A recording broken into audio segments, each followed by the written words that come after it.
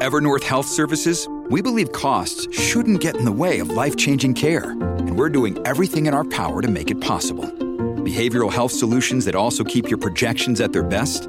It's possible. Pharmacy benefits that benefit your bottom line? It's possible. Complex specialty care that cares about your ROI? It's possible. Because we're already doing it. All while saving businesses billions. That's Wonder made possible. Learn more at evernorth.com/wonder.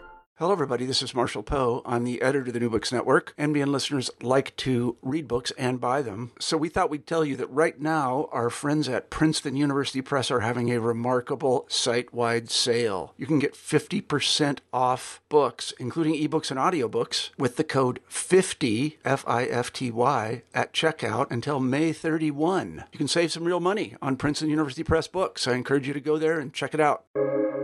Welcome to the New Books Network. Welcome back to Indian Religions, a podcast here on the New Books Network. I'm your host, Dr. Raj Balkaran, and today, for the inaugural recording of 2022, I have a very special guest for you, Dr. Laurie L. Patton, who's Professor of Religions and President of Middlebury College and former President of the American Academy of Religion.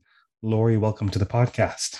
Thank you. It's so wonderful to be here, and thank you for all you're doing for our field. You're welcome. It's surreal. This started as a bit of a favor in 2018. I did 3 podcasts, I think, in all of 2018. And then in 2019, it was a bit of a hobby. I did about 25. And with the pandemic, this was my particular quote unquote war effort to give people content to engage. I did about 60 in 2020. And I don't know how, but I counted this morning. 87 were done in 2021. Wow. And so you are the podcast's 171st, well, you're the 171st episode, and you are my 160th guest. And I have no idea how any of that happened. I was hoping I could be 108, but that's okay. Well, we'll manage. Well, we'll manage indeed. There are so many pieces to your work, to your portfolio, to your career.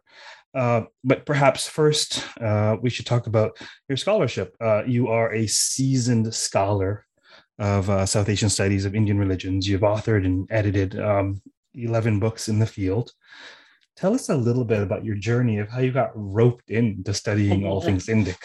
Yeah. Part of the reason why I thanked you in the beginning is because I think you contribute and deepen to the collegiality that I find so attractive in the field. And that is, interestingly, part of the journey. So as an undergrad, I was a Celtic studies and religion major, Celtic studies as a minor. And I think it was an early version of identity formation. Not that, we have so many interesting conversations about race and reckonings with race in America and globally these days. So figuring out what it meant to be Scottish or Irish was a different project in the 60s and 70s and 80s when I was in college, early 80s, than it certainly would be now. But then that was my fascination. And I had a very clear sense of connection to those places and to those mythologies. And became so interested that I went to the University of Edinburgh to do a junior year there and learn Scottish Gaelic and learn more about both Scottish and Irish folklore and mythology. And in my senior year, I wrote a dissertation on the pilgrimage to sacred springs in Ireland and Scotland and the mythology of the sacred well, as well as the current folk practices. That was the term of art then. I wouldn't use the term folk practices now, but just what people do around wells. And so it was very exciting to do that. And I fell in love with the idea of mythology and also realized that a lot of folks who wanted to make sense of medieval Irish stories and narratives turned to India. And that is because of the Indo-European paradigm. I've edited a book on the controversies around those paradigms. So however you land there are incredibly interesting similarities. You can compare them because they're historically connected. You can compare them because they're interesting comparisons.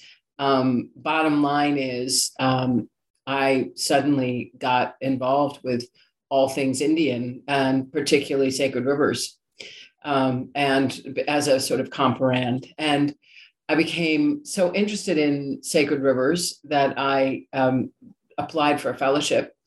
That was a travel fellowship that my university gave out at Harvard. And that fellowship led me to go on many of the mini pilgrimages in Ireland and Scotland, as well as the bigger yatra sites in India. So I spent my first year partly on the back of a motorcycle running around with my friends and learning about India that way. And otherwise being with pilgrims at Gangotri, Yamunotri, Kedarnath, Badrinath, the source of the Narmada, Kaveri, and so on. It was an incredible year. It still influences me in a number of different ways, although India has changed dramatically as a nation and as a culture between 1983, 84 and now.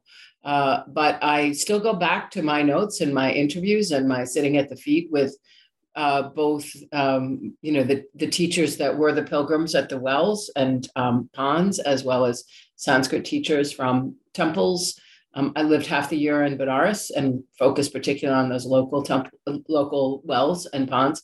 And I never wrote anything about it, which is a very interesting thing. I fell in love with the poetry and the texts behind the stories of the wells, and ended up then going to Chicago for my PhD and writing about early Vedic mythology and looking at the history of how poetic creation occurred. But I think the through line between that year and the many years I've lived in India since then as a textual scholar and now an ethnographer of women Sanskritists, which is the other big project. I think the through line is listening to how people articulate in a public square their deepest commitments, whatever those are. And that means that the conversation that I'm going to have walking to Kedarnath in 1984 with a woman who just lost her husband and is doing this as a form of honoring him is the same as the conversation I'm going to have with a very nervous, student who is just learning how to pronounce something in a Hindi textbook. Is the same as listening to someone who's not used to being vulnerable, who's a very well-known scholar, suddenly articulate a vulnerability. All of it is about allowing that deepest voice to come out with dignity, and allowing myself to be a learner in those conversations. So if there's a through line, that's what it is. And that's a very long answer, which you're probably going to have to edit. Well, we don't censor, we don't edit. Perhaps if the call drops or a shelf falls over or something, we'll edit that out. Yeah. But it's always about the scenic route on these podcasts, and the questions are always meant to be generative, rather than limiting in some way. So whatever comes is perfect. And then I just riff on that in terms of the number of things that fire in my brain, most of which I don't share, thankfully. Otherwise, we never have enough time. But the one thing that really strikes me is, first of all, thank you for your compliment at the outset. Your compliment about the contribution to collegiality. That's very important to me. Samyoga, just totally having a space for anyone who studies all things Indic in an Vedic paradigm in a way that we can all make sense of, is welcome on the podcast. And the vast majority of people get that. But every once in a while, I get a surprise response from an invitee, because why would I invite them? Because I've had so-and-so on the podcast, and there's this faction, and there's this subdiscipline, and this is a neutral space the guest has got. So thank you very much for that compliment. And that compliment bespeaks a second point that I wanted to make, the point about holding space for people and emotional intelligence. And that point about really so much of what you describe sounds not dissimilar from a coaching paradigm or a high touch teaching context, where you're holding space for that person first and foremost, for the intellectual insights and the conversations and the discussions and the deliberations and the theorizations to ensue. But the first step is just that holding of space. Does that resonate with you? Yeah, absolutely. I think that's why, I was thinking about the book that I just published in 2019 about the controversies in the late 90s, late 80s and early 90s that still are with us in different forms. I think, part of what I discovered becoming a scholar of India was two things: the absolute necessity for humility in a colonial, pre-colonial, colonial, and post-colonial time frame and context. And that's going to be interpreted in different ways by different people, but constant discernment about that, which I think is related to what you're saying. And the second is that the kind of collegiality of conversation that I felt most South Asia scholars of South Asia have wherever they live was very powerful to me. I almost, when I came back from India the first time, I almost became a therapist and counselor. And I was 23, and I said, look, the only thing, I can't bring wisdom to any of these conversations.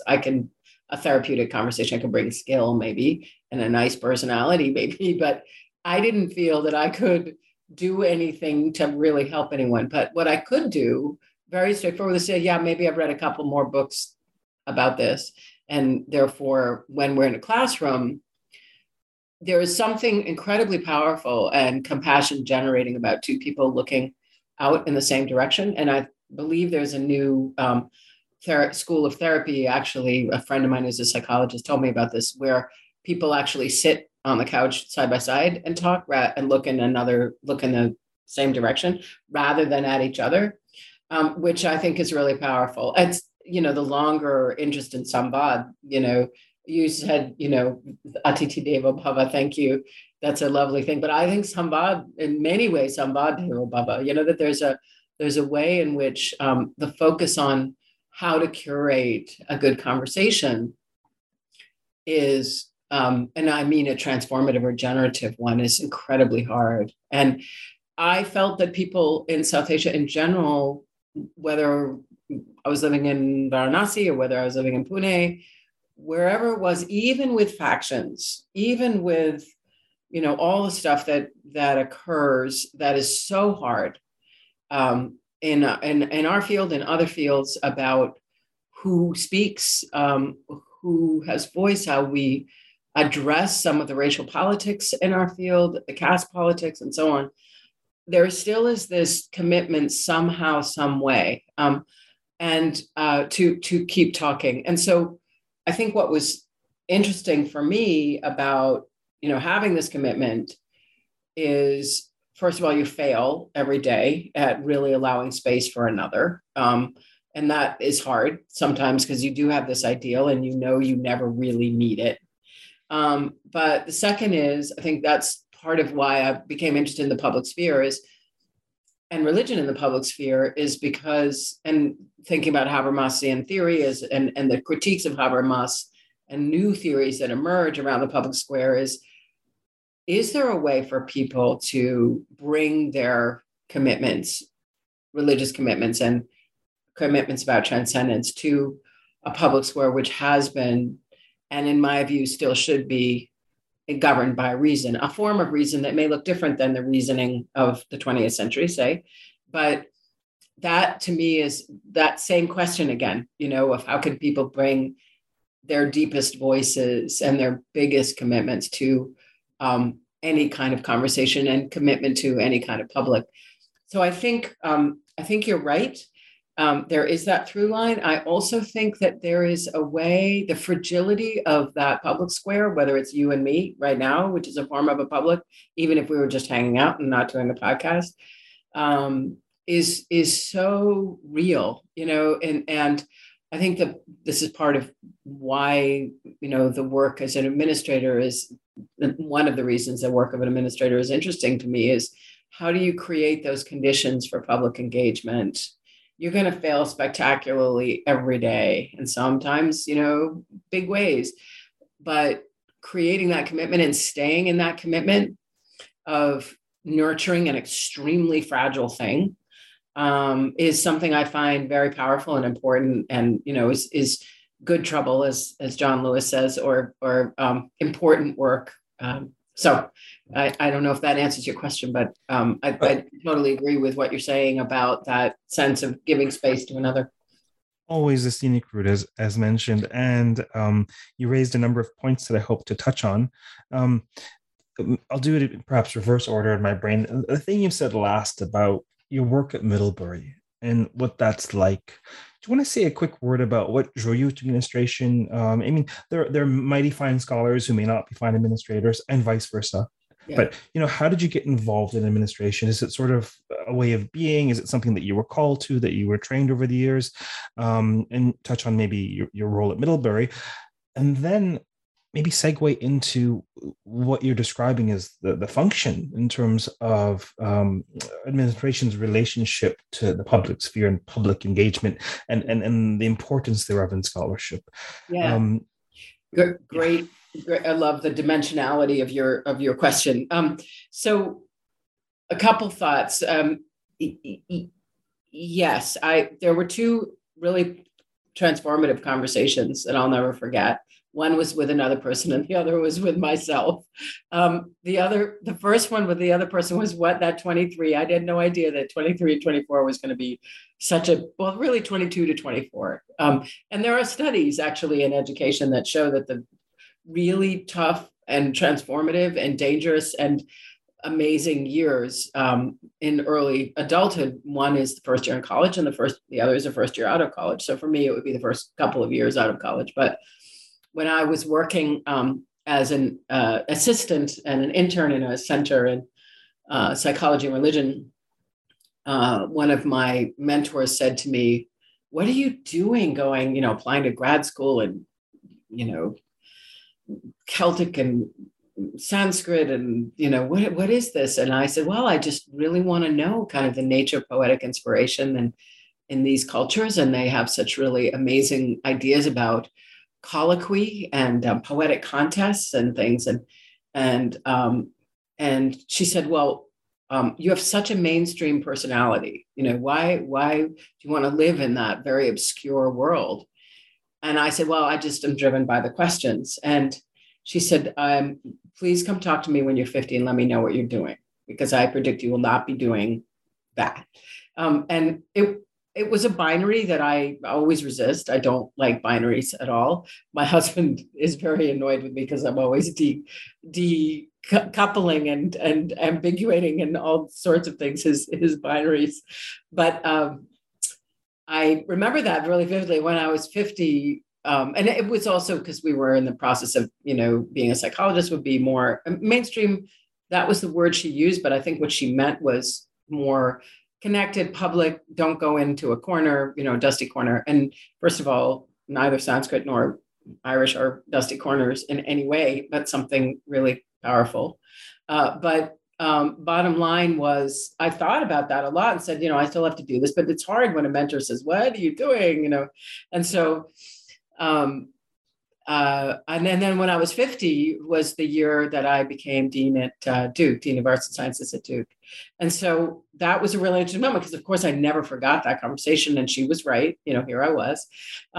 So I think the way I would put it is there are a couple things. I think even in grad school and then beyond, I think I always found incredible reward in making systems better. I am not, I would be really a B- CFO, as a chief financial officer. I'd be a B-, chief information officer. But the synthetic vision of what could be and a focus on process and a focus on how to build a different kind of institution and the humility to hire people who are way smarter than you are to get it done. Those are things that I've always, had, and the field of South Asia has really taught me how to do that. And I've always loved creating better community. And every time, I ran a good meeting or, connected with someone and helped them do something in their career, you nailed it. It's a coaching perspective. It's incredibly rewarding and exciting. So a couple of people approached me for administrative work very early on in my career, and I said no, because I wanted to do a lot more work. But then the second conversation that I had with myself was I'd done a lot of supportive university-wide work at Emory, where I was for 14 years, very transformative place for me, building the South Asia program. And I was then head of the Center for Faculty Development. And that's all about supporting people in their faculty work. And I absolutely loved it. And then moving from that to being dean, I would never be an administrator in a place that would not allow for true intellectual leadership. It's the only way I know how to lead and accept a scholar as a leader. I'm not leaving the field of South Asia every single time I, was offered a job. I would say, can you manage that? Can you not sort of look at me incomprehensively if I tell you that I'm working on an article, this weekend or, whatever it might be. And so the then president of Duke said, we'd love to share the love of learning with you that you clearly have. Can you come and be our dean? And I'm like, that's a good way to offer anyone a job. How wonderful. And of course I was going to say yes. But at that moment, I said to myself, this was the conversation, does the world need my 61st article on early Indian religion? And the answer is absolutely yes, it does. Or do I need to write it? Absolutely yes. Does the world need someone who is going to try and be a different kind of dean, that now college president, which is a totally different kind of kettle of fish in a certain way, that will lead with lack of embarrassment about femininity, that will lead with, sort of a force for scholarship and intellectual inquiry, that will lead with understanding higher ed as being one of the few last resources for addressing climate damage, that will lead with conflict transformation as a liberal art, which is what I deeply believe it should be. The answer there was, yeah, the world needs that more. And so that was a conversation I had with myself. So it wasn't, no, I'm going to give up scholarship to go and do this. It was, and a dear friend of mine's, when I was thinking about something very early in my career, he said, you keep creating the binary, but you've already made your decision. You're going to do both. Like, that's your decision. And I thought, wow, like in the hesitancy, and I teach this a lot, which is if you're hesitant about something, there's an answer, there's a position, there's a view in that hesitancy. It's not just hesitancy, there's something there. And I realized that what I didn't like when I was always messing around with my decisions about whether to go into administrative work was I didn't like the either or that the world continued to present to me. And so I haven't written all the books that I wanted to write in this period, but I have continued to write and love every minute of it. When I return to scholarship, it's always a garden of delight, in the best sense. How could it not be? And so that's the path. It is a calling, for sure. It's a spiritual path. You get projected on every day. A lot of times when I do seminars outside of this work, people say, oh, I want you to be my college president. And I say, no, you don't, because I will have made a decision that you will have not liked, and that means that we are going to exist in a relationship of power, which is very hard for me still. And yet I wouldn't want to be governed by anybody who didn't have an ambiguous and ambivalent relationship to power, because then it becomes about power only. And that is not a good way to lead in my view. Do I, want to go on to be even in more powerful roles, which everyone comes and tells you that's your script for your life? And the answer is, nah, I don't know. I want the work to be done. And right now, being an incredibly, being allowed to be the kind of leader that I have been allowed to be, even though it's been incredibly hard, at Middlebury is just, it's an incredible privilege. And I think about it every day. I think climate change, the opportunity to work on climate change, the opportunity to work on the public sphere, those two things in a liberal arts and sciences context in a place like Vermont is about as good as it gets for someone like me. So I'll stop there. It's a little piece of heaven for sure. When I was first, I defended in 2015, and then I was shortlisted for a liberal arts college in America. I won't say which one. And I thought to myself, this is a little piece of heaven. We don't have these in Canada in quite the same way at all. You may have, the University of Toronto, there's like, I came from Victoria College, which is very similar, but it's not quite the same, this sort of high school 2.0 plus big ideas, plus community, plus person formation. I mean, it was very appealing. Things shifted in America, so I decided not to venture south of the border. And that's part of my journey that I'm in the middle of in terms of producing a bunch of scholarship and then teaching, building things, organizing, podcasting. But maybe you're preaching to the choir, but it seems to me that the administration, you're administering to education, to learning. It's administration of education. So when I spend a bunch of time, ripping my hair out if I had any, trying to figure out a website or an online teaching platform or whatever I'm doing, it's why is it being done? I have this online school of Indian wisdom. Why has all that gone into this structure? It's for education. It's so people can teach, people can learn, the exchange of ideas. And so I like that you foreground that, because I think there have been situations where folks have left intellectual pursuit production formally to enter administration. But at universities, that very much, I think, well done, can and perhaps should be dovetailed. Like always being mindful of what the primary function is of the kind of administration you're doing. And in your case, I imagine it'll always be pertaining to the production of knowledge, learning, and education in general. Yes, I think that's right. I want to just respond with a couple of thoughts. The first is, what you're saying before about the little piece of heaven. The line between utopia and dystopia is extremely thin. And therefore, and my communications person, who I absolutely love, he plays several bluegrass instruments and, is a really creative, thoughtful person, and builds and unbuilds motorcycles and houses and things, and is our communications person. And the first thing he said is about liberal arts and sciences in general, but particularly about the way they get presented and the way they present themselves, right, is heavenly views. He says, no more heavenly views, because there's always like the sun in the mountains. And because Middlebury is so in such a beautiful place, you can't help it. Like every time I walk out, I send him a little snapshot and say, oh my God, there's another heavenly view. How are we going to get away from this?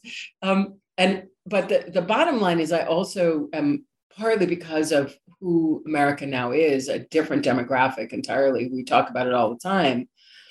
You can see it in our own field. There is Middlebury's always been urban in that sense, whether it wanted to admit it or not, and so now we're in this, a college with an incredible tradition, amazing leadership, coming to embrace and be something other than what it has been for the last 200 years. It's an incredibly important moment, and it's had moments of direct disruption, as many colleges and universities have. But I think moving into and I don't know if you know Eddie Glaude, he was also head of the AAR, and he became a friend, and we had him come and talk after his wonderful book on James Baldwin. And we were talking about this very question because it's partly the expectation of a certain kind of heaven and community. And we are really learning new forms of community, and we're not, we're practicing all the time. We're not in any way in a space where it's easy or fun. And sometimes it's really, really hard and depressing and, sort of a slog. And I said, how do you how do you figure out beauty in this context of, people really trying to shift and change, and trustees, beginning to have diversity and inclusion conversations and trying to figure out whether they agree or disagree. And, I'm really proud of them because they're making a commitment and doing the work. And I said, what do you do about these heavenly views? And I quoted my communications director again. And Eddie said, what would it look like if the landscape was even more beautiful because, and the world around us, the physical world, because of our different way of telling our history. And I absolutely love that. And I think that's part of, what we're also trying to figure out. So I think, I think you're right in many ways. And my friend Eboo Patel talks about, and many people do, but I like it because he's in an NGO. So he's not, in the academy in the same way. He said, liberal arts and sciences are the best. And those liberal arts and sciences colleges are the best one of the best contributions that America's made. I think your point is an accurate one. And how can we continue to be that contribution, right? Because that's going to look really different, in the 21st century. It already does. So that's just a sort of brief comment on what you were saying. I also think, though, that, what you were saying about administration and administering to, I'd say year, there's another article in the Chronicle of Higher Ed or Inside Higher Ed or some other higher ed oriented magazine or publication that talks about how impossible it is to be a college president. And there's that, military folks who are there for 2 years. And I'm like, no, there's no way I could do this job. The military was much easier, And so I think there's a temperament that also South Asia, the field of South Asia at its best, has really taught me around absorbing toxicity. One of my, and learning how to do that in a way that keeps you going and that can still be transformative. So Nilakanta, I have a little picture of the turning of the ocean myth right near my desk because, not here, but at home, because it's about anything creative is going to have something toxic that emerges. And if you do anything that's creative, people are going to get mad. If it's genuinely creative, people are going to get mad. They're going to think your motivations are wrong, whatever they're going to do. And I often tell my team, here, that I tell them the story of the turning of the ocean. And also that, your job is to have the blue throat right now. Your job is to be Shiva and swallow that poison.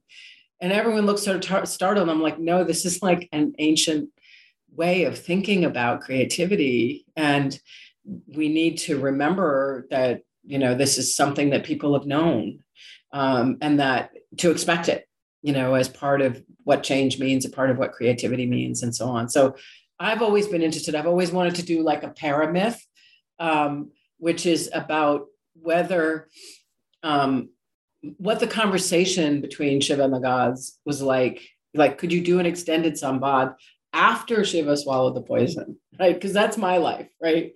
Which is, how do you continue to administer? Because here's another little toxic, nasty gram that comes your way. And you still have to, keep your eye on the prize. It's daily, right? It's a world creating activity that is daily. So someday I will do that. Like I'm going to write my little, short story. Right. My short story. Right. Yeah. On Shiva. That's one of my favorite myths to teach. I mean, I often teach about myths. I teach myths, but I also teach through them. Right. And so that metaphor or archetype, it's so profound in that Shiva neither spits it out nor fully swallows it. It doesn't poison him. It doesn't poison the world. He has the yogic attainment to neutralize it, to actually stop an arrow midstream. Like, how do you do that? I mean, that's really cool.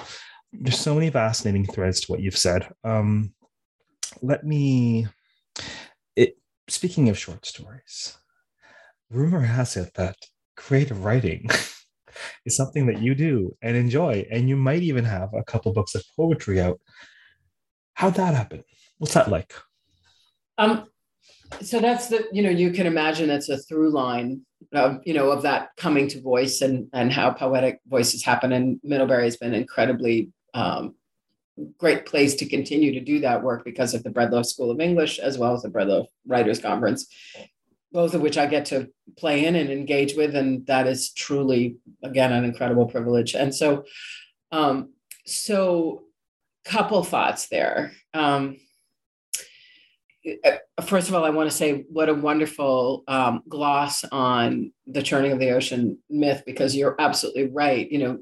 Frequently the translations say, he swallows the poison. And then you think, okay, well, he completely internalizes the poison. But you're right, he doesn't. There is a yogic power that means that it's not as if he becomes the poison, the body, that the poison overcomes his body.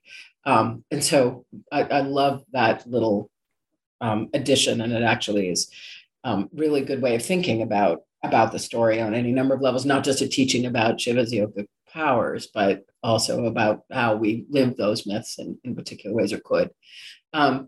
So in terms of poetic stuff, my first book of poems was published in 2003, and it was based on trying to make contemporary a lot of Hindu holidays that I had experienced and learned about and lived through, and to find a way to create dialogue really poetically between the classical and the contemporary, particularly the classical Sanskrit sources around both really well-known Hindu holidays like Diwali, and then less well-known ones. And so that was the beginning.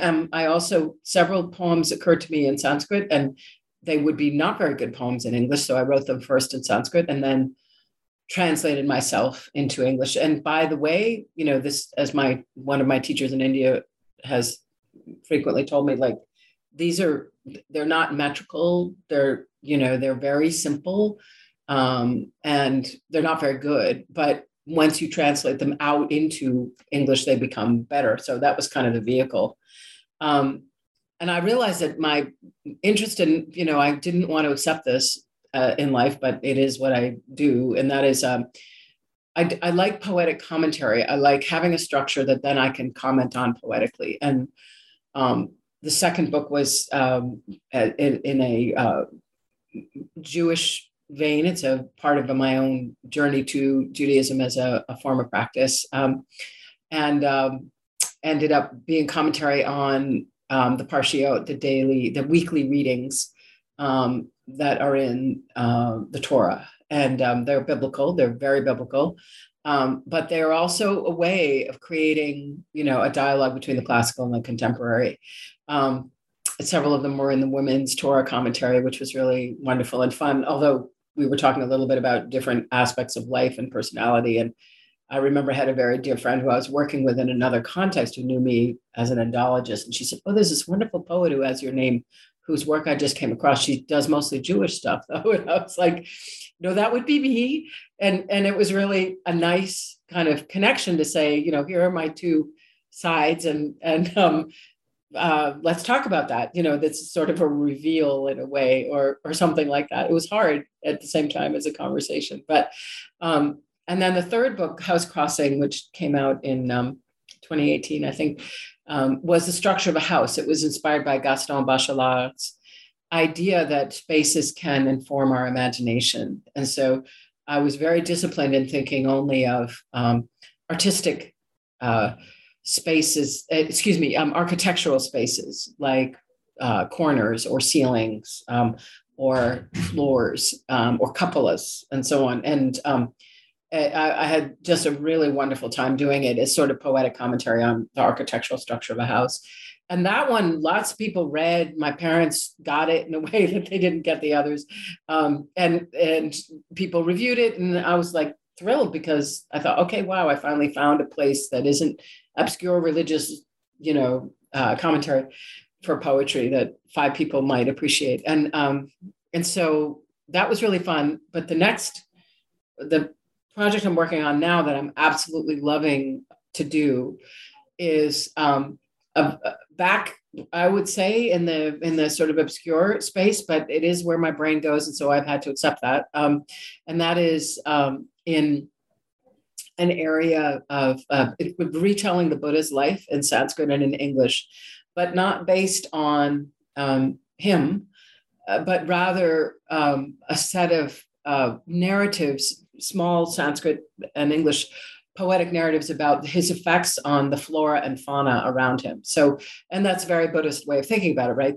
That as you think about, there is no original essence of anything. There are only effects of something on another thing. And so what would that look like if you wrote a Buddha's life for the Anthropocene, right? If you wrote a Buddha's life that was entirely focused on the effects that he as a human had on the natural world around him. And so I said to a couple friends, writing friends, I said, I'm really writing a book about talking snails and leaves and, so forth. And they said, yep, you are. But, the best poets could do that. Ted Hughes' beautiful book on animals, the collection of his poetry on animals is incredibly powerful. And there are many, many examples of this and also in Indian literature, as you know better than most. And so it's been really fun. I love doing it. I've sent it to like the best Buddhologists in the world who happen to be friends, and they really like it, which is very reassuring to me. I'm in the middle of the project right now, and also sharing it with my non-Buddhist or non-Buddhological friends, and they also get it. But it's this really interesting balance. Like, how do you tell the story through the poetry so that it's clear that it's about the Buddha and the Buddha's life, but also about his effects in the world and in mountains and in forests, and what would it look the reason why I mentioned the snail is the poem that focuses on his encounter with death, the Prince Gautama's encounter with death before he goes off to meditate, is noticing that the way someone is weeping at the burning ghat is the face has tracks like what he remembers the tracks of a snail look like when they are traveling across a leaf, right? So these tiny little things, and that, Rajasekara's poetry, Sanskrit poetry, really inspired me to focus on the tiny detail as a form of enlightenment. And I do believe that natural processes are forms of enlightenment if you understand them. And so I'm working a lot with place names in all around the world. McFarlane's work, Don McFarlane's work on place names is incredibly inspiring to me because he has unearthed place names in so many different areas, particularly in Britain and Ireland, ironically enough, a return to origins, that are poems in their own right that are no longer used. And so I'm thinking about learning from place names as forms of enlightenment and then transposing them into the life of the Buddha as a way of telling that life through the natural world. So I'm really excited about it. And it's really helpful for me as a sort of person in general to think about these questions and issues this way. So I'm not a very good poet, but I'm a sort of a poet that other poets tolerate. So, and I really enjoy doing it. So that's kind of where fantastic. It is. We'll put the link for the House Crossing in the podcast notes. Maybe I'll ask you one final question. Speaking of coming full circle, I was walking out, grabbing coffee, thinking, well, what am I doing today? Oh yes, I'm interviewing Laurie Patton. Oh yes, the first and only time that we met, it was at the graduate South Asian Religion Conference at the University of Toronto in 2011. I just started my PhD in Calgary, came back just for the conference, and I remember very well organized. Eric Steinschneider and Erwin Brumbaut, a fantastic conference, and there was this moment where this taxi pulled up out of nowhere, and somehow I knew that in that taxi that was Laurie Patton. I'd never met her, and then as she came out and was speaking Hindi to the driver, I'm like, that's Laurie Patton. So I remember, okay, I did my tiny part to host you some decade ago, and here we are again, hosting you on the podcast. But to my shock and delight, you agreed to contribute to this Visions and Revisions volume. That's sort of a nod to Purana Perennis a generation later. Yeah. Coming out probably later this year. Just one quick note. You're so uniquely poised. Tell us a little bit about, I know this is a tiny question. What have you noticed? What's shifted? I mean, from Purana Perennis 1.0 to Visions and Revisions, which I'm co-editing with McComas Taylor. What strikes you as having changed? Yeah, such a great question. And so I will say briefly, I wish I didn't have to go, and I know you have to go too, but I think we were still, Purana Perennis, we were still trying to get the Puranas taken seriously and on the map. And it's not like that project has gone away, but I think a lot of it was, looking at, you can really look at these Puranas in ways that are not just sort of fun books of the medieval period at best, right? And funky Sanskrit and, kind of lesser than classical and place-based, but therefore sort of regional in some weird ways. And then there's the bigger ones that are the Mahapuranas. I mean, those are all great things to learn about the Puranas, but I don't think they're telling the best story about the Puranas. So I think a lot of the work of Purana Perennis was really to try and move beyond that in some way or other. And then I would say the opportunity that you both are taking, you McComas are taking, thank you for doing that, is to say, first of all, now what is an incredibly important scholarly question to ask in a sort of big synthetic way, and gathering people to sort of acknowledge that, but also to think, lived experience, which is a term I am ambivalent about for any number of reasons, but it is a powerful idea, right? Of people who live with Puranas, people who read Puranas as a form of living with them. Those are incredibly important questions that we are better able to ask now. And that's what I'm excited about. That's why, I've been, the piece I'm doing for you on Puranas and magical realism I thought, what a wonderful opportunity, because I do believe that reading is a form of everyday living and everyday practice. And therefore, reading Puranas and all of the different levels and registers in which we do is a form of living with Puranas as well.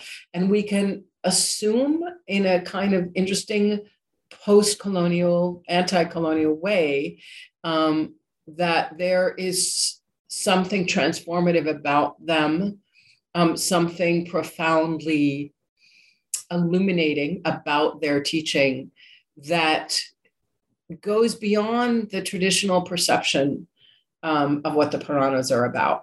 And I think I'm very grateful that you've taken the opportunity to do that, because you're right. You got that generational moment of, okay, let's now do some reflection on this.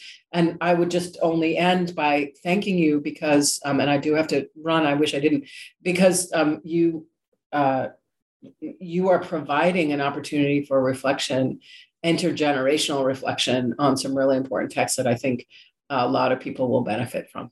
So, pleasure speaking with you. Thank you for appearing on the podcast. And for those of you who've been listening, we've been speaking with Dr. Laurie L. Patton, Professor of Religions and President of Middlebury College. Until next time, stay safe, stay sane, keep listening, and keep contemplating the importance of educational administration, among other things. Take care. Thank you, Roger. It was really delightful to speak with you today.